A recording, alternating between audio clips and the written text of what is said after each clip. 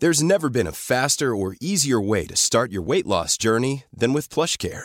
PlushCare accepts most insurance plans and gives you online access to board-certified physicians who can prescribe FDA-approved weight loss medications like Wegovy and Zepbound for those who qualify. Take charge of your health and speak with a board-certified physician about a weight loss plan that's right for you. Get started today at plushcare.com/weight-loss. That's plushcare.com/weight-loss. plushcare.com/weight-loss. Hey, it's Paige DeSorbo from Giggly Squad. High quality fashion without the price tag. Say hello to Quince. I'm snagging high-end essentials like cozy cashmere sweaters, sleek leather jackets, fine jewelry, and so much more. With Quince being 50 to 80% less than similar brands. And they partner with factories that prioritize safe, ethical, and responsible manufacturing. I love that. Luxury quality within reach. Go to quince.com/style to get free shipping and 365-day returns on your next order. Quince.com/style. Hello. You're listening to BFN. This is the podcast about infertility, IVF, and the trials of trying for a baby. I'm Gabby. And I'm Emma. And we're both card-carrying members of the Infidelity Club.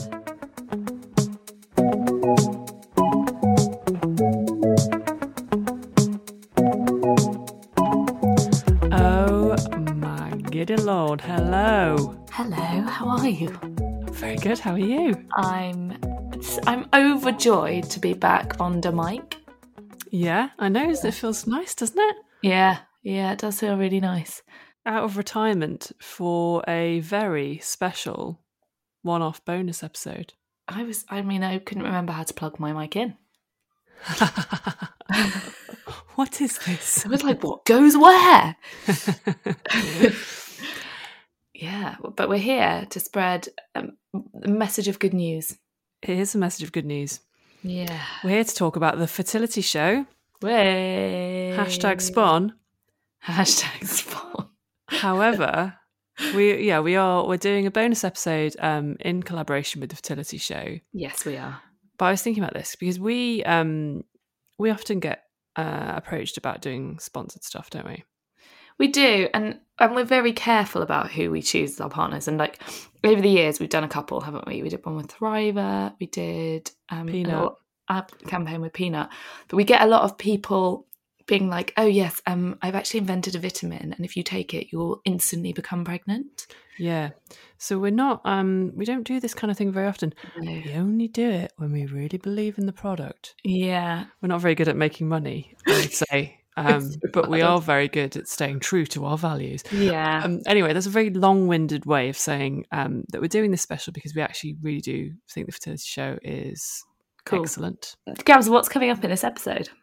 Well, we are chatting to Sophie Solaria and Laura Biggs, who is the MD of the fertility show.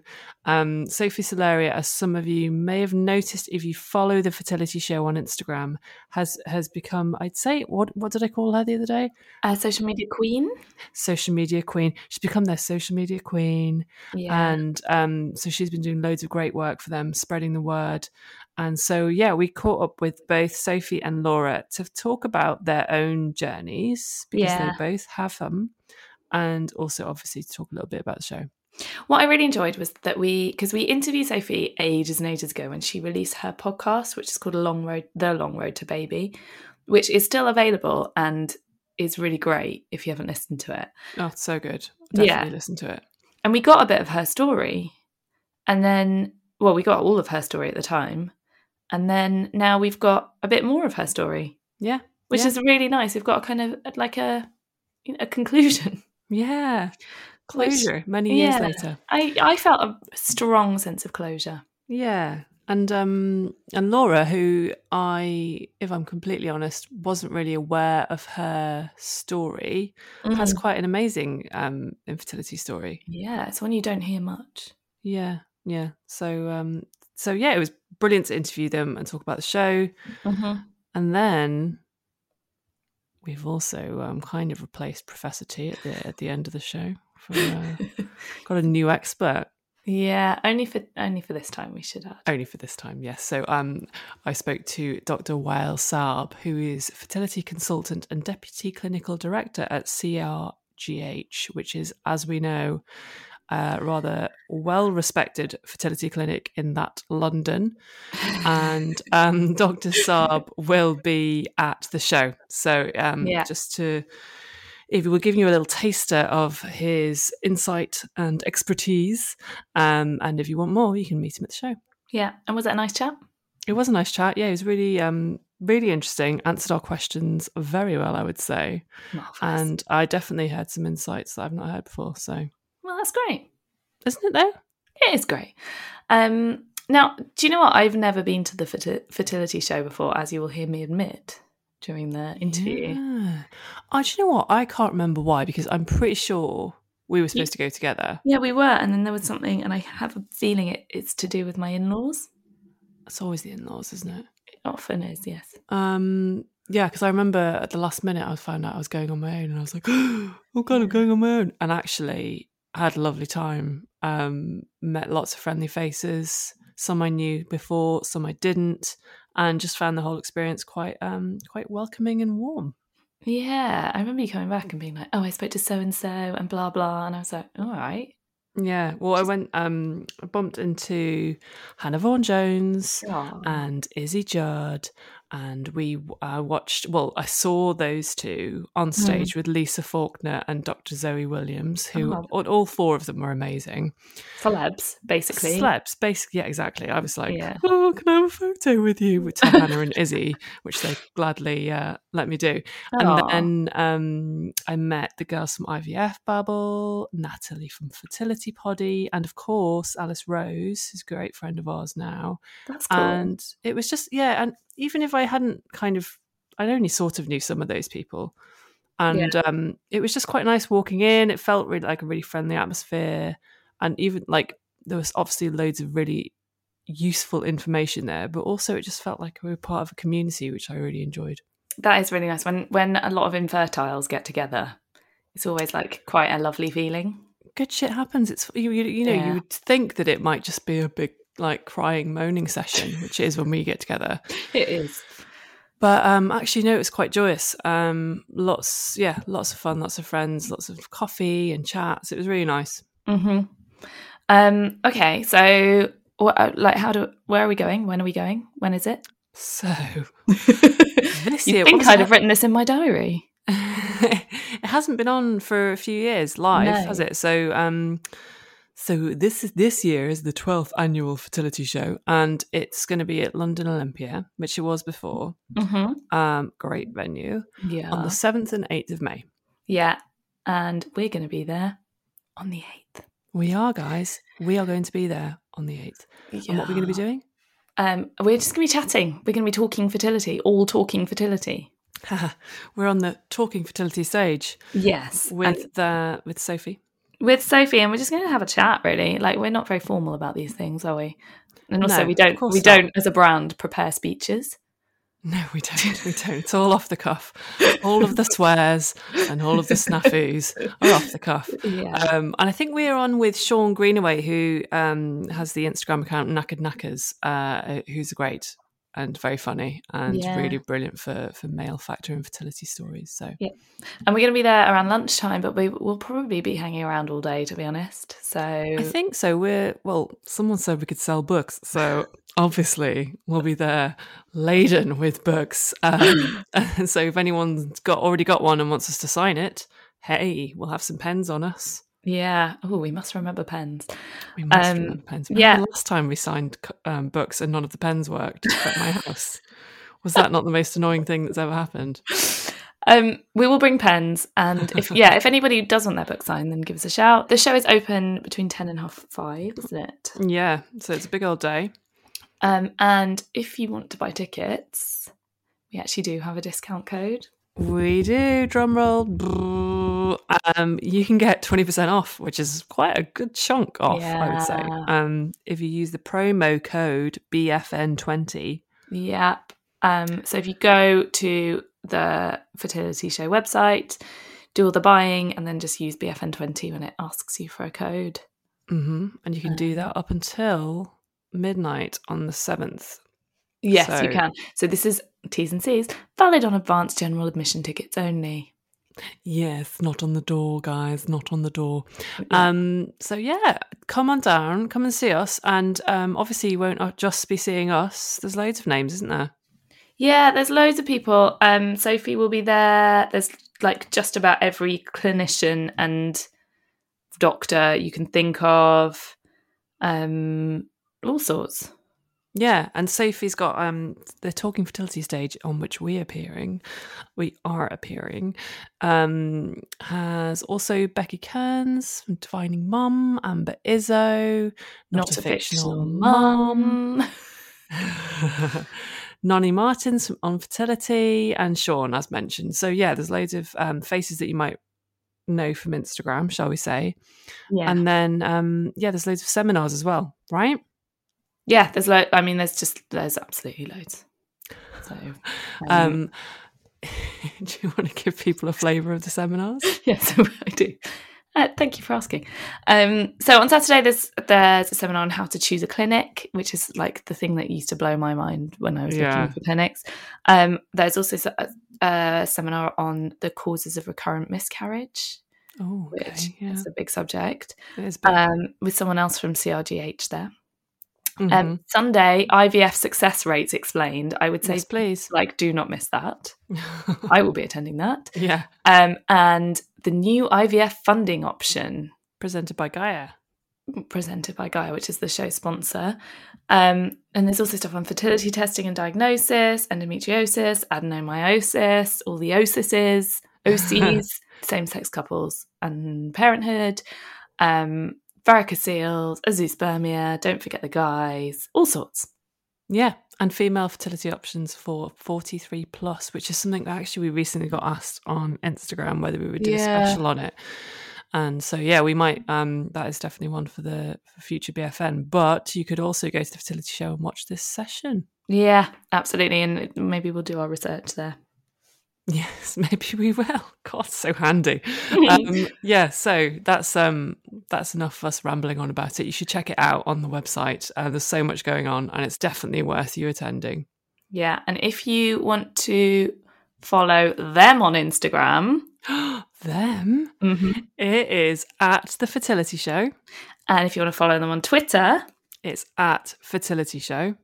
And I don't have an email for them, sorry. I'm sure there is one.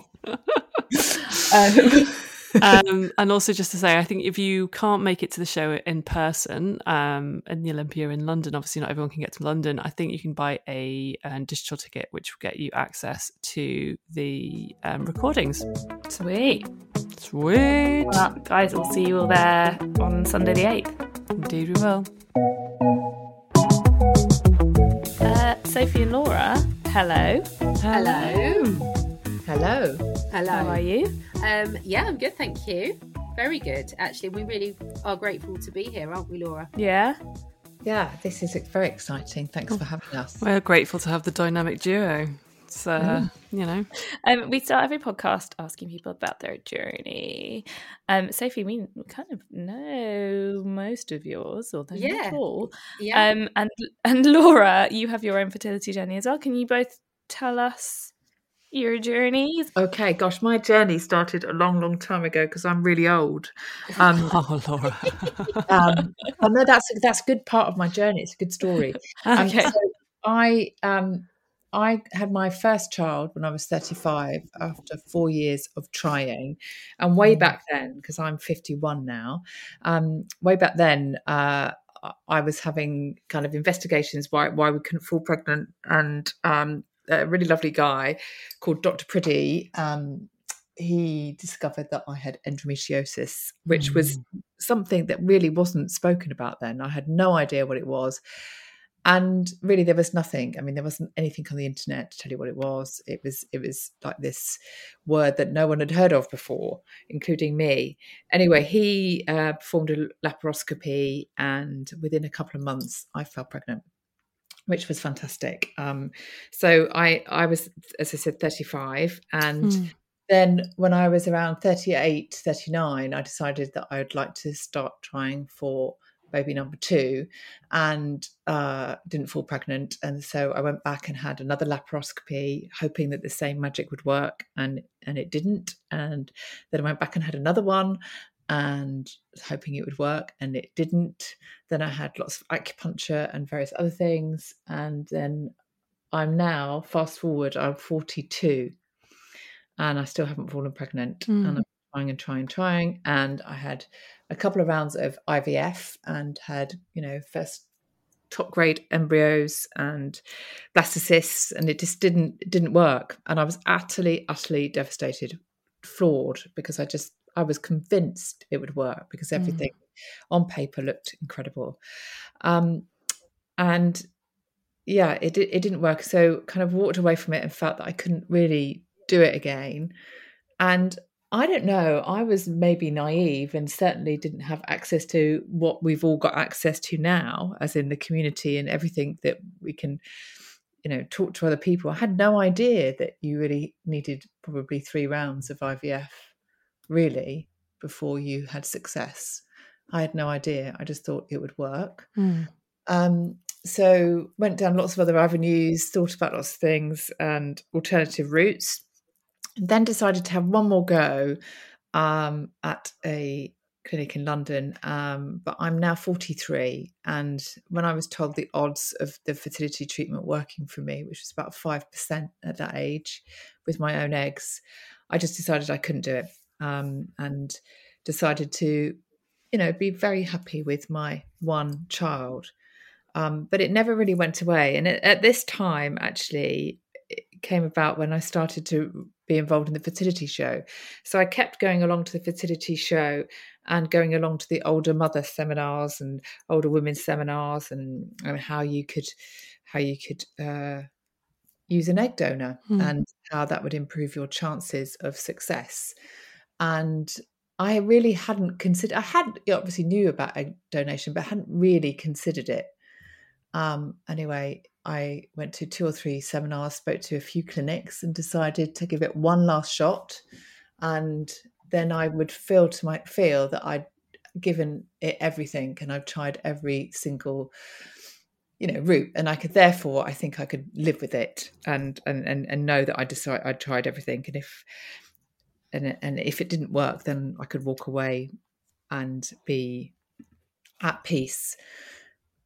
Anyway, so I convinced my husband. He needed a bit of convincing, because he'd kind of long ago shut that fertility box. Right. And we opened it up again, and I dragged him off to Spain, and we didn't tell anyone, actually. And we went for fertility treatment with an egg donor, and I'm now 47. Anyway, it worked. And we were just like stunned. So yes, at the ripe old age of 47, I had my second child with a 13-year age gap. Wow. So wow. That's amazing, Laura. Story. I love it. I could listen to that story every single day and still smile at the end and just love it. Brilliant story. Yeah. That's extraordinary. Yes, so it was the seminars at the fertility show that introduced me to egg donation. Really, I knew about it, but it's a big deal, and it's something to get your head around. But it's the best decision, one of the best decisions we've ever made. I was going to say, what's your takeaway from egg donation now? How do you kind of talk about it when you tell people? Well, you know what? It's really interesting, because obviously I've learned a lot more about it since having Isabella, because we've run a lot of online talks, Sophie and I, over the last couple of years. And when I went into it, I suppose because I wasn't convinced that it would work, I didn't really, I have to be honest, really, really, really think about it. All I wanted was a baby. And that was my main focus. And I felt at the time that I really wanted it to be an anonymous donor. And I think that was very much how I felt. And now Isabella is here, I look back and think, did I make that right decision for her? Because I was thinking about it, I think, from a personal perspective before she came along. And now she's here, I think of it a lot more from her perspective and how she's going to feel in the future. I wouldn't change my decision necessarily, but it certainly is a different feeling. But the feeling I most get is I'm utterly blessed, and the lovely, lovely, incredible young woman who donated her eggs. If anyone is listening to this and has ever considered it, it's a gift. It's truly a gift, and I couldn't be more thankful for that. So yeah, I just feel blessed and happy and intrigued by Isabella, actually, because there's obviously a big part of her that I don't know. Oh, that must be really interesting finding out about that person. Yes, yeah, absolutely. Yes, I love that. I love that part of her personality that I don't know where it comes from, or that's and we know she's very musical, and that definitely doesn't come from me. She's very sporty, that definitely doesn't come from me. And she's a funny little thing. Lovely sense of humour. So yeah, no, I'm blessed. And intrigue is my but yeah, and I just hope, and I've started to tell her she's very special, and I'll explain one day why she's very, very special. But it's started those conversations, but I don't think about it that much, and I think that's a good way to be honest. Absolutely. It's really interesting that you were kind of inspired by the fertility show itself to go down that path. I know I'm the best model for the Before we get into that, though, for Sophie, for those that maybe aren't as familiar with your story, can you give us a rundown of yours? Potted history and stuff that I've learned since I came, because I was on your podcast back in something ages like ago. early 2000 and it might have been 19? late 2018. Yeah. 2018, yeah, late. God. Yeah, loads of time ago. So back then I was working for the BBC. I don't anymore, but I was working for them, and I had at that point been on this fertility journey for 6 years, I think. We started trying after we got married. So we got married in 2012. So we started trying at the start of 2013, and nothing was happening. And it was I've always kind of been quite in tune with my body and stuff. And I knew quite quickly, despite only trying for a couple of months, that something was wrong. And I paid privately for a scan. And like Laura, I had endometriosis. It ironically, it was, and as Laura says, we've done a lot of talks with a lot of experts up to this point. But and what I've learned is that endometriosis can be tiny amounts in a person, tiny amounts in a woman, and they can be extremely affected by it. Or like me, it was grade 4 endometriosis, which is extremely bad, but yet you don't really feel the effects. So I never really had, I was in pain during my periods, but it wasn't debilitating. There wasn't any sign, if you like, aside from an intuition that something was wrong. But then there it was. I had no idea that was the situation, that you could have. Oh gosh, like if you not feel it, you could. Yeah, absolutely. And mine was on my diaphragm. They found some on my kidneys. Wow. It was all over my my female organs, my womb and all of that, and the ovaries, etc. And at that time, the protocol was to stop your periods with an injection. I don't know the name of it, but I do know the effect. And it was to stop your periods and to ultimately get rid of it via laser treatment. So I had 3 laparoscopies, which were pretty intensive. And I was also put on a drug that if you were rolling forwards to now, you wouldn't be given that drug unless you had an egg collection. So unfortunately, so that drug kind of put me into a premature menopause. Wow. And it also, then the laparoscopies in themselves lasered up quite a lot of the eggs. So by the time all of that had finished, I was basically a 30-year-old with quite low ovarian reserve. So that's when the treatment started. And I was just getting failure after failure. Like IVF round after IVF round was just as bad as the last. And I went to a couple of different clinics. And by 2016, I was in such a hole with it all. And we can all understand this point, which is that whole secrecy that sort of shrouded it at that time. I mean, now you can Google fertility, or you can put fertility into the podcast, your podcast host, and you'll get hundreds of them. But at the point of me doing this, there was nothing out there. And ironically, I think I decided to make a podcast, and it was your podcast was literally the same year. And I remember thinking, we started around the same time. And Hannah Vaughan-Jones, she was another person that came out in the Telegraph around the same time as my story came out, and it was all kind of starting to ripple. Izzy Judd started a podcast, and people were talking about it a lot more. But by that point, when I decided to approach Radio 4 and say, I think we need to do something around fertility, and I would like to sort of follow my journey as into my next IVF round, and also to explore other options, they were like, yeah, sure, let's do it. Nobody else is doing it. So that's exactly what I did. And The Long Road to Baby was born. And that's when you girls and I met. Yeah. And it was also around the same time that I met Jessica Hepburn, of course.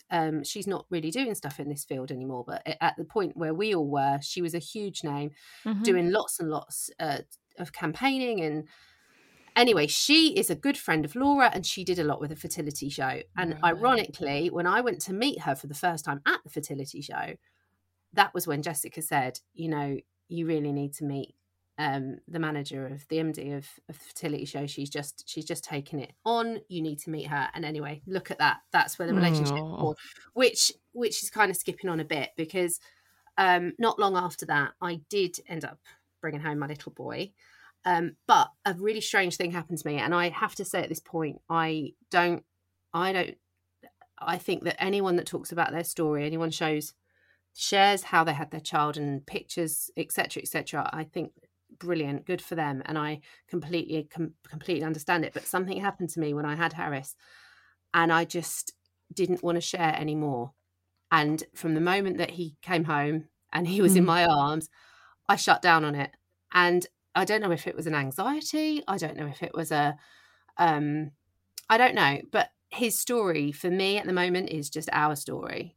And I just, you know, of course, Radio 4 said, are you going to tell us any more? You're going to give us an ending? Of course, people ask me on Instagram all the time, not so much now, but they used to all the time, DM me or whatever and say, what's happened? And I don't know what it is, but 3 years on, and I'm still feeling the same, which is, I would love to help as many people as I can with the story that I had. But at the moment, for me, his story is a personal one, and we will get there. And that's how we're at. But I'm just very grateful and happy and lucky and delighted to say that it was okay for me in the end. But I also remember the pain as if it was yesterday. It's really nice that you've come on to talk about that. I know. And do you know what? I never have, have I, Laura? I've not spoken publicly or anything like that. No, we've spoken about it, and it's interesting, and I completely understand it. And I share my story because I think, as an older woman, it's my duty to share with women that, you know, that the likelihood of falling pregnant over 43 is rarer than hen's teeth, and there are a lot of women that do miraculously magic children, and especially celebrities. Those celebrities, yeah. I'm not a celebrity, but I'm about the right age for those babies that arrive, and no one really knows how. So that's why I share my story, because I think that it's my duty to help those older ladies. I respect anyone that does whatever they need to do in their life. And it's really funny, because I've always, and this hasn't changed either, that over the years, I've just thought my story isn't relevant. My perspective on this, people wouldn't be interested in or relevant. It's not relevant. But then I remember speaking to a counsellor, Tracy Sainsbury, actually. She's my go-to. She's great. She's my go-to, and we talk over the years.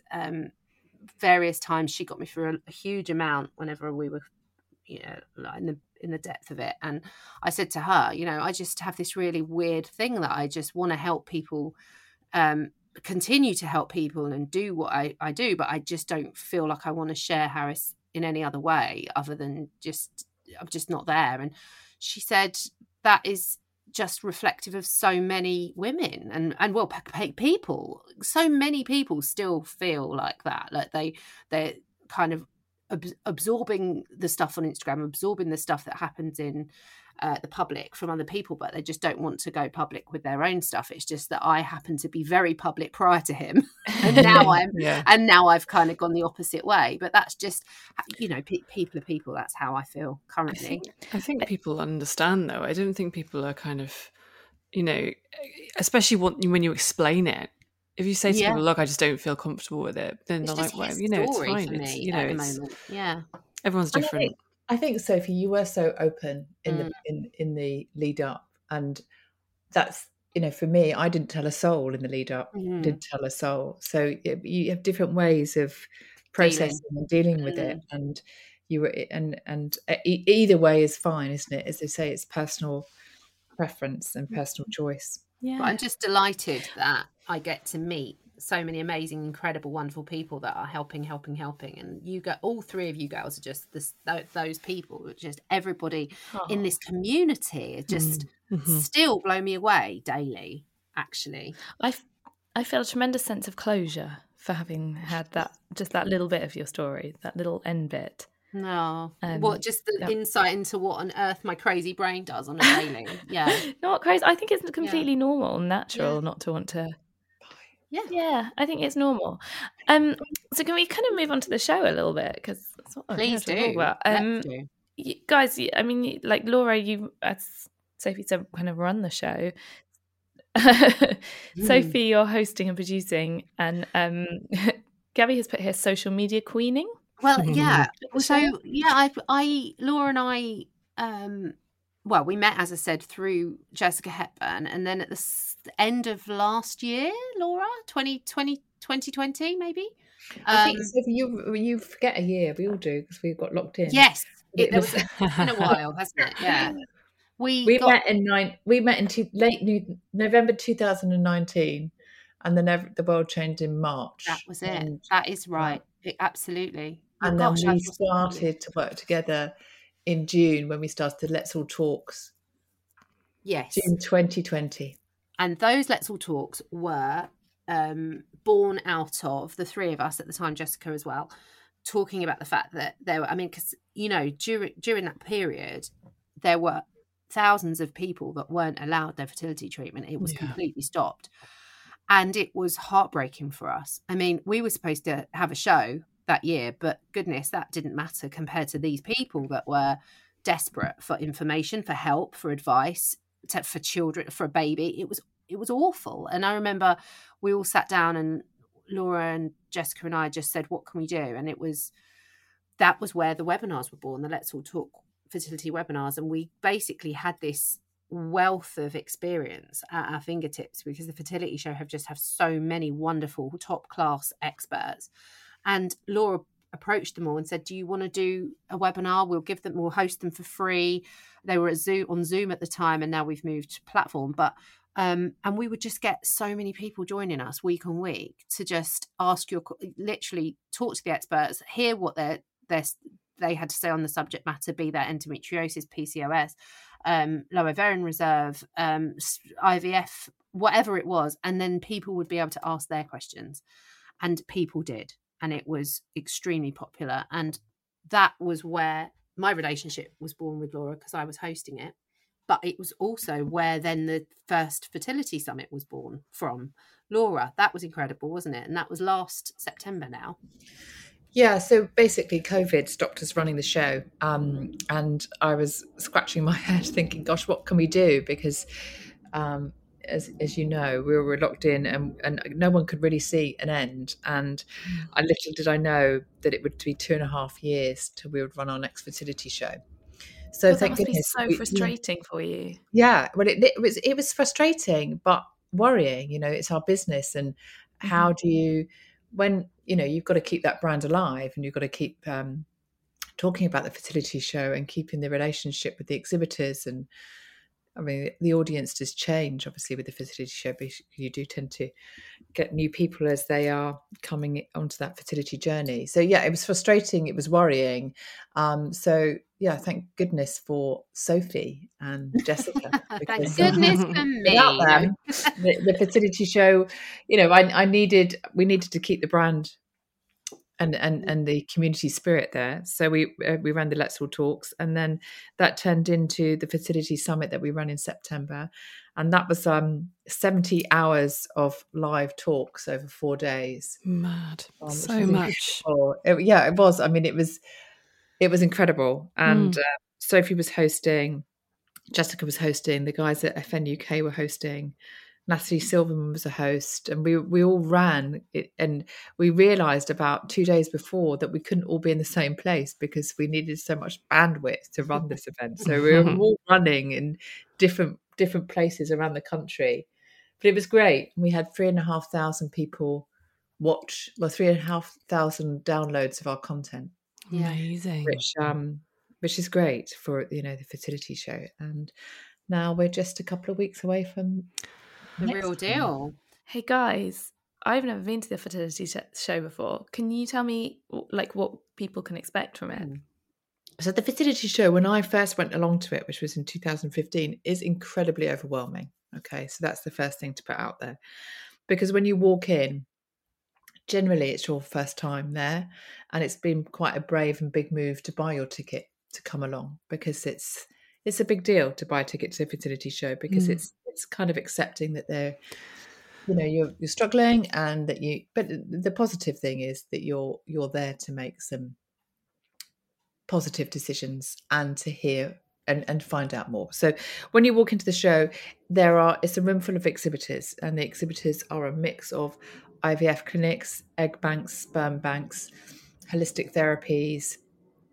Female tech is coming through a lot, actually. So we're getting a lot more female tech into the show, which is so fascinating and interesting. And then there's support groups. Fertility Network have a big area there, so you can go and talk to people and find out more how they can support you. So that's the show floor, as we would say.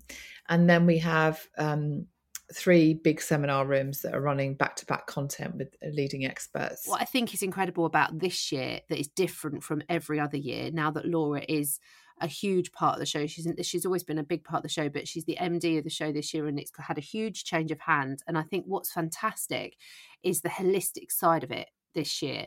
So I think before then, the seminars were very consultant or expert led. So they would do their PowerPoint presentations and essentially guide the seminar the way they want it to be.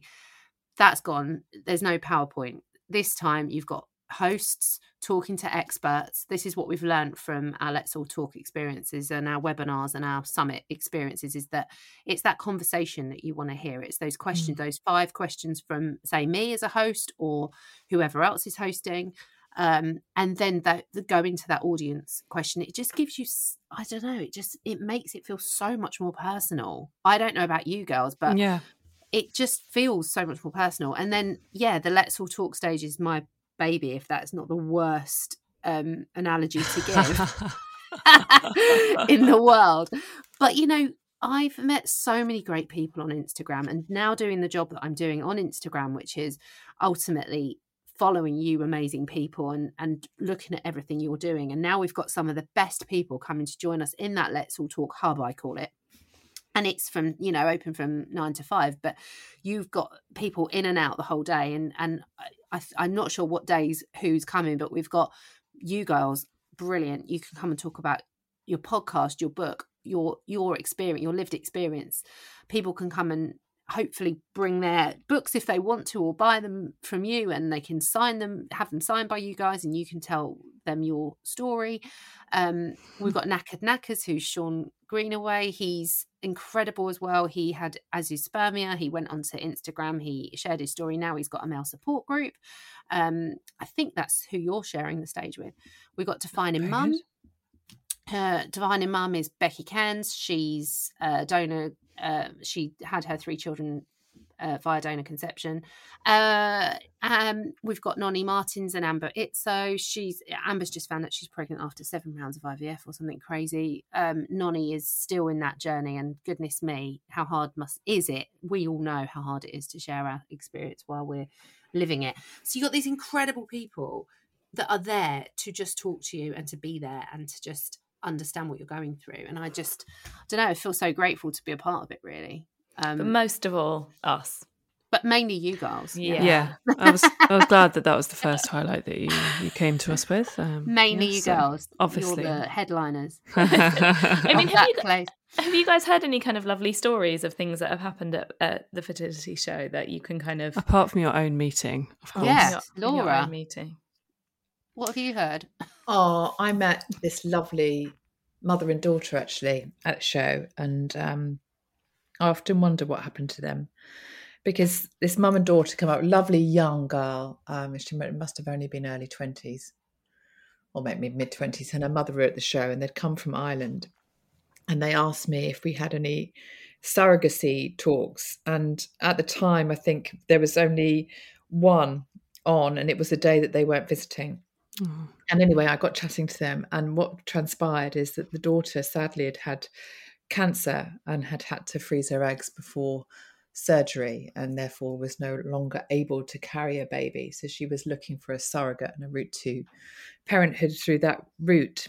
And her mum was considering being her surrogate. Oh my God. Wow. Yeah.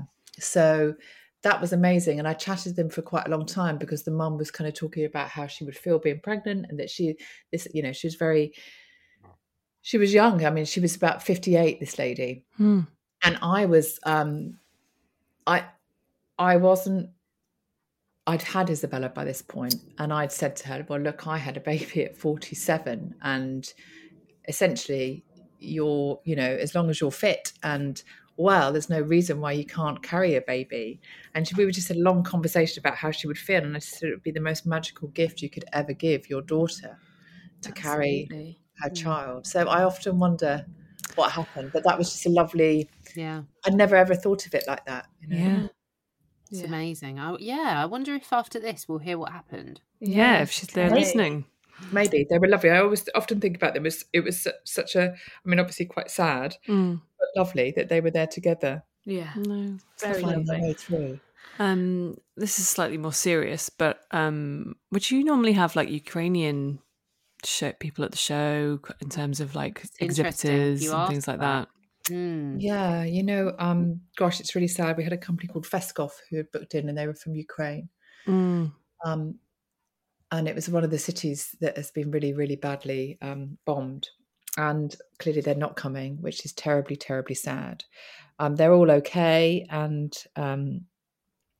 so, yeah, they're not coming. And then literally a week before the atrocity started, we had an egg bank from Ukraine who were due to come. And they're not obviously coming. So, yeah, there would have been a couple of Ukrainian, because it's a very popular place, as we know, for surrogacy. Yeah. It's terribly sad. So they won't, and I can't see them coming back to the show for some time. Horrible. Gosh. And then there's so many people, obviously, who've used surrogates in Ukraine who are obviously just feeling really, like, as in the past. We all know people. They must feel so strange about it all. Yeah, it's one of the stories that's really affected me. I mean, there's so many, but that one, I had a few people come to me on Instagram, actually, DM me and just say, this is prior to them saying that surrogates can be considered as family and they can come into the country. Wow. And the desperation prior to that was, my surrogate is out there carrying my baby, and the British government is saying that they're not considered family or friends.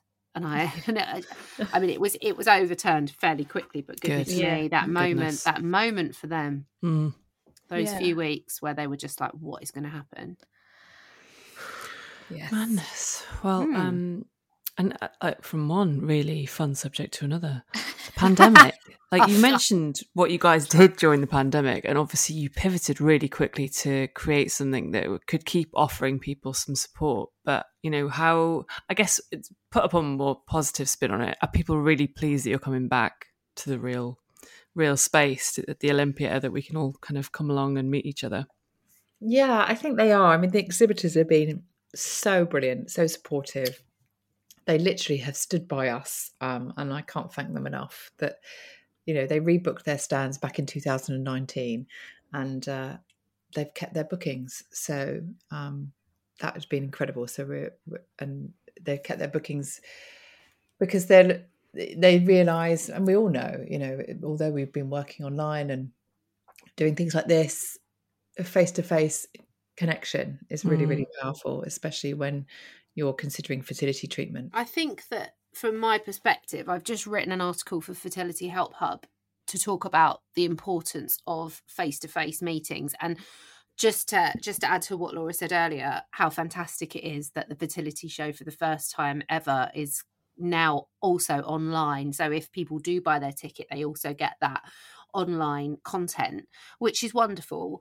But it's never going to be the same as face-to-face contact. I mean, there's so many benefits from that. Like we all know how important it is to have a rapport with your clinician, have a rapport with the clinic that you want to be at. And that rapport will come by meeting people. And of course, you will never get this many people under one roof to be able to suss that out.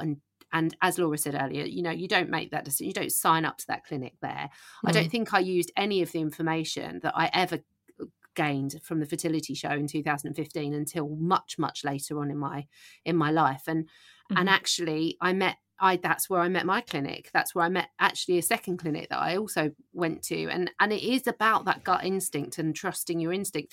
And of course, on top of that, it's the community element as well. I think that so many people during the pandemic were lonely, going through this alone.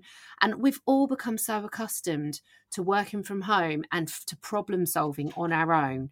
And actually, that doesn't need to happen anymore. A problem shared, etc. And being in an environment where every single person there gets you, that's invaluable. I mean, I felt so much less alone when I started talking and reaching out and meeting you girls and meeting people in this community. And that is what the show will do. It will bring you together with these people.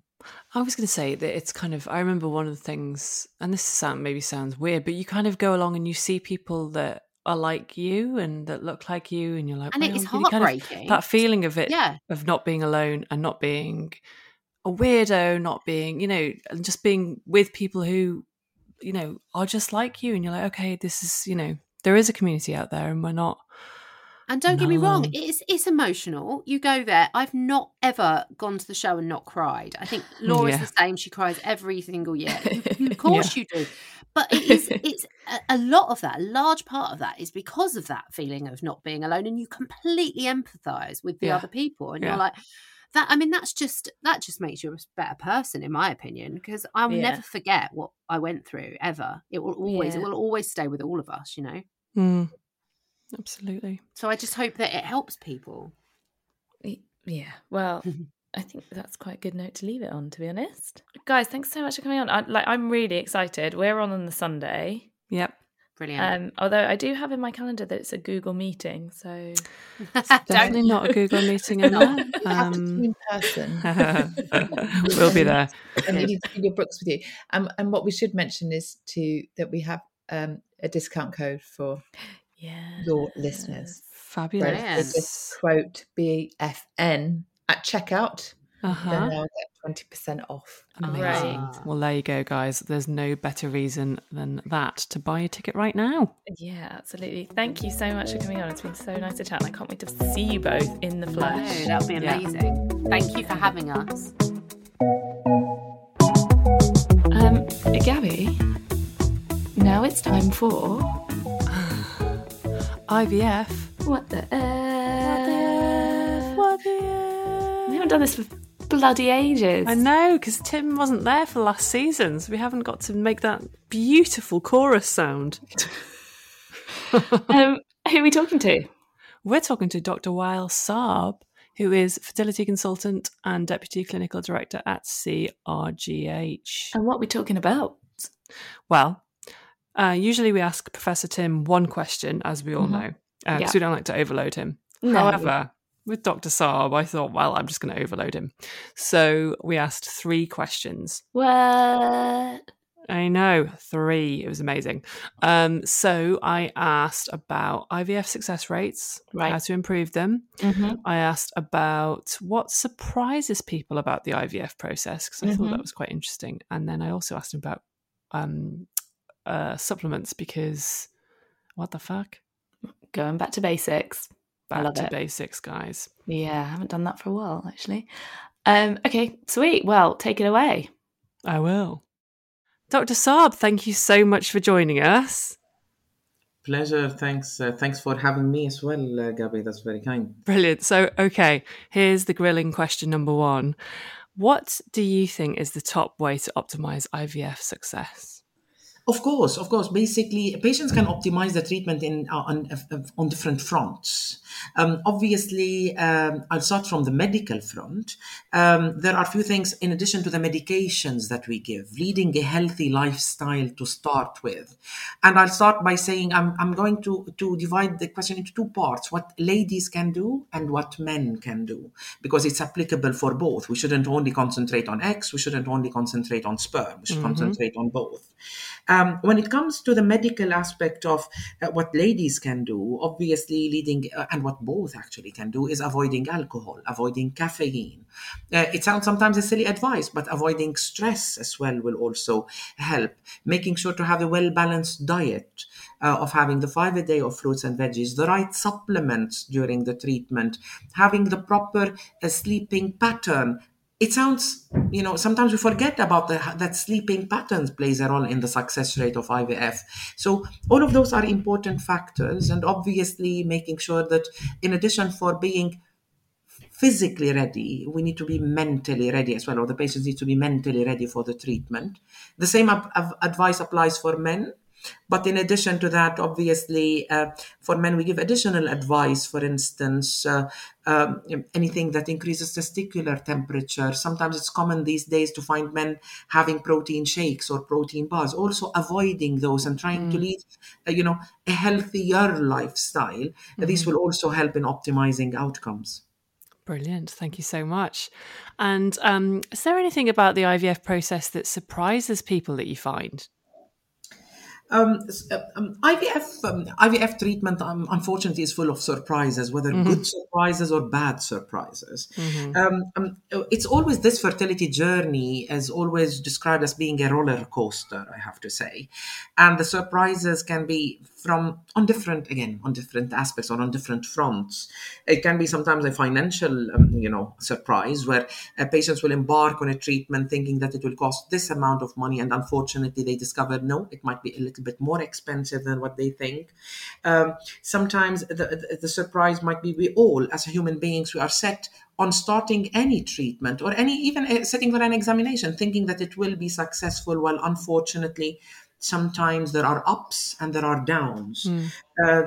Obviously, it is an emotional and a medical roller coaster as well. So sometimes you embark on treatment thinking, okay, I'm well prepared, in case it works, I'm fine. If in case it doesn't work, I'm fine. But then we discover, no, that couple or ladies will be requiring support throughout the journey. And these are the main, basically, surprises: the medical, the financial, the emotional. These are the ones that come to mind most of the time when it comes to surprises. Yes, absolutely. And one of the things that patients, when they first come to the world of IVF, it's a very confusing world. Even just trying to conceive is a whole new world that people haven't explored yet. Supplements, it's so confusing. How do people choose which supplements they should be taking? Because there's such a wide range, and it can be difficult to know what to go for.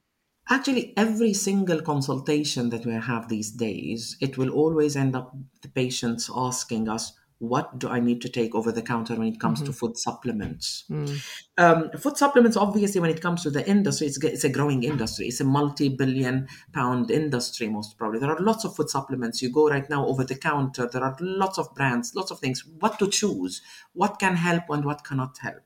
Without any doubt, we are what we eat. So we cannot ignore that part of the treatment. So we cannot ignore that supplements might be contributing positively or negatively to the treatment. But the problem with supplements is that when it comes any advice that we give our patients, we need to have a proper medical evidence that what we are offering them, at least there are some evidence in the medical literature that it helps. Mm-hmm. And unfortunately, when it comes to supplements, evidence exists. I'm not denying that evidence does not exist, but sometimes that evidence is a little bit weak. So what we end up advising is that there are some supplements that have been shown, for example, in the medical literature to help specific subcategory of patients. For example, taking coenzyme Q10 in ladies might help. Some antioxidants for men, including vitamins or minerals like selenium, like zinc, like vitamin C. Those have been shown to possibly help sperm DNA fragmentation and outcome. It is quite confusing for patients, but in general, I advise every single patient to discuss that with their clinician, as based on their medical history, they might end up having a special recommendation, what to take, what to avoid. For instance, one supplement that you can never go wrong, specifically because we live in the UK where it's not, most of the days are not that sunny, is vitamin D supplements. We know that vitamin D deficiency, for instance, affects both men and women when it comes to fertility. And you can never go wrong by supplementing some vitamin D or advising our patients to take vitamin D supplements. And we have seen, by at least eyeballing things and some evidence in the medical literature, that this does improve quality of eggs and sperm and possibly outcome as well. Brilliant. Thank you so much. So have a chat with your doctor and make sure you get the vitamin D in there for sure. That's right. And as I said, bits and bobs of vitamins, minerals, specifically, obviously, it goes without saying that, for ladies, if you want to give a little bit of a more specified advice, is that obviously ladies need to be taking the right dose of folic acid in addition to the vitamin D. Other supplements that might pop up during the discussion with your consultant are coenzyme Q10. For men, as we mentioned, the vitamin C, the zinc, the selenium. There are even some food supplements, there are some studies about some food supplements mainly present in tomatoes that might help men, called lycopene. Again, these are things that you might discuss with your doctor and get a little bit of more evidence. We are getting more and more information as we go along because people started getting people start getting interested in that specific topic more recently, the last few years more than before, although nutrition obviously is quite important. But always have a chat with your doctor. Sometimes your doctor might even ask you to go and see a fertility nutritionist or dietitian for a more tailored advice. But always do not hesitate to ask your doctor, because this is also an important part of your treatment. Brilliant, Dr. Sauble. That's been such a handy 3 little questions to give us a taster for the show, and we look forward to seeing you there. Okay. Well, guys, that was it. That was our bonus fertility show special. I've really enjoyed myself, actually. I have as well. Do you think we should do this again sometime? Yeah, we should get together, get the mics plugged in. We will be coming back on the regs, guys, this summer. So we will update you as soon as we know exactly when. Anon. Yes, indeed. Yeah. In the meantime, don't forget about our 20% off code for the fertility show. It is BFN20. And hopefully see you there. If not, see you soon. Yeah, indeed, guys. Loads of love. Bye.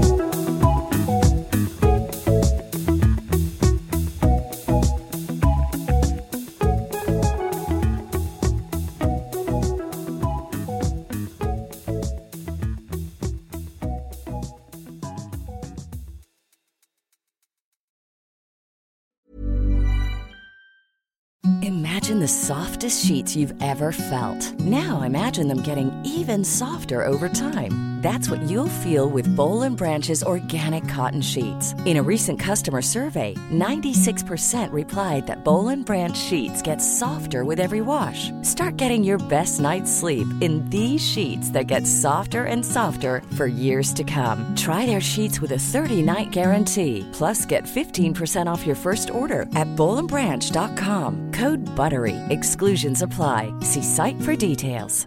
Even when we're on a budget, we still deserve nice things. Quince is a place to scoop up stunning high-end goods for 50 to 80% less than similar brands. They have buttery soft cashmere sweaters starting at $50, luxurious Italian leather bags, and so much more. Plus, Quince only works with factories that use safe, ethical, and responsible manufacturing. Get the high-end goods you'll love without the high price tag with Quince. Go to quince.com/style for free shipping and 365-day returns.